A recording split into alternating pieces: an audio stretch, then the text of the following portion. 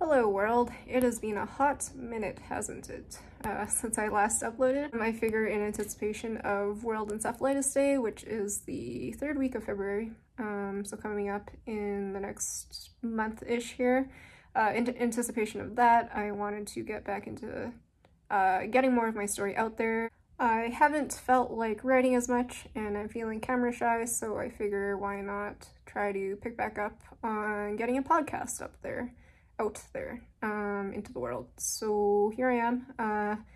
I just had a really awesome support group meeting with some members of the Autoimmune Encephalitis Alliance based out of the US. I've also taken part in ones put on by the Encephalitis Society based out of the UK in the past, and thank goodness for groups like that that bring both patients and caregivers together to share their experiences, because let me tell you, I have learned so much more from interacting with other people personally touched by AE as opposed to my own medical doctors.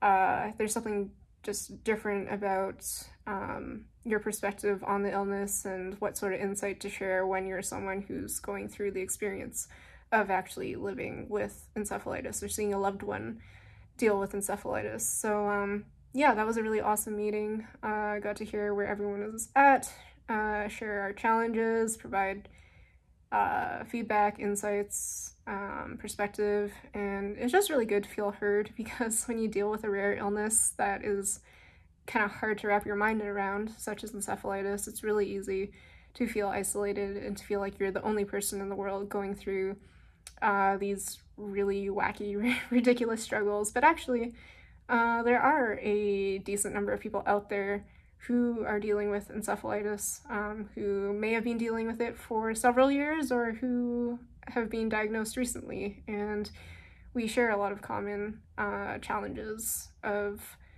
being properly recognized by medical doctors, to being dismissed for our vague symptoms that can often arise with encephalitis, to just kind of figuring out how to live in a world that isn't built for people with chronic illnesses. So that was super positive, and I hope that if you're dealing with encephalitis, that you don't isolate yourself and that you do reach out to the groups that are out there. There's some really great organizations. I've mentioned the AE Alliance and the Encephalitis Society.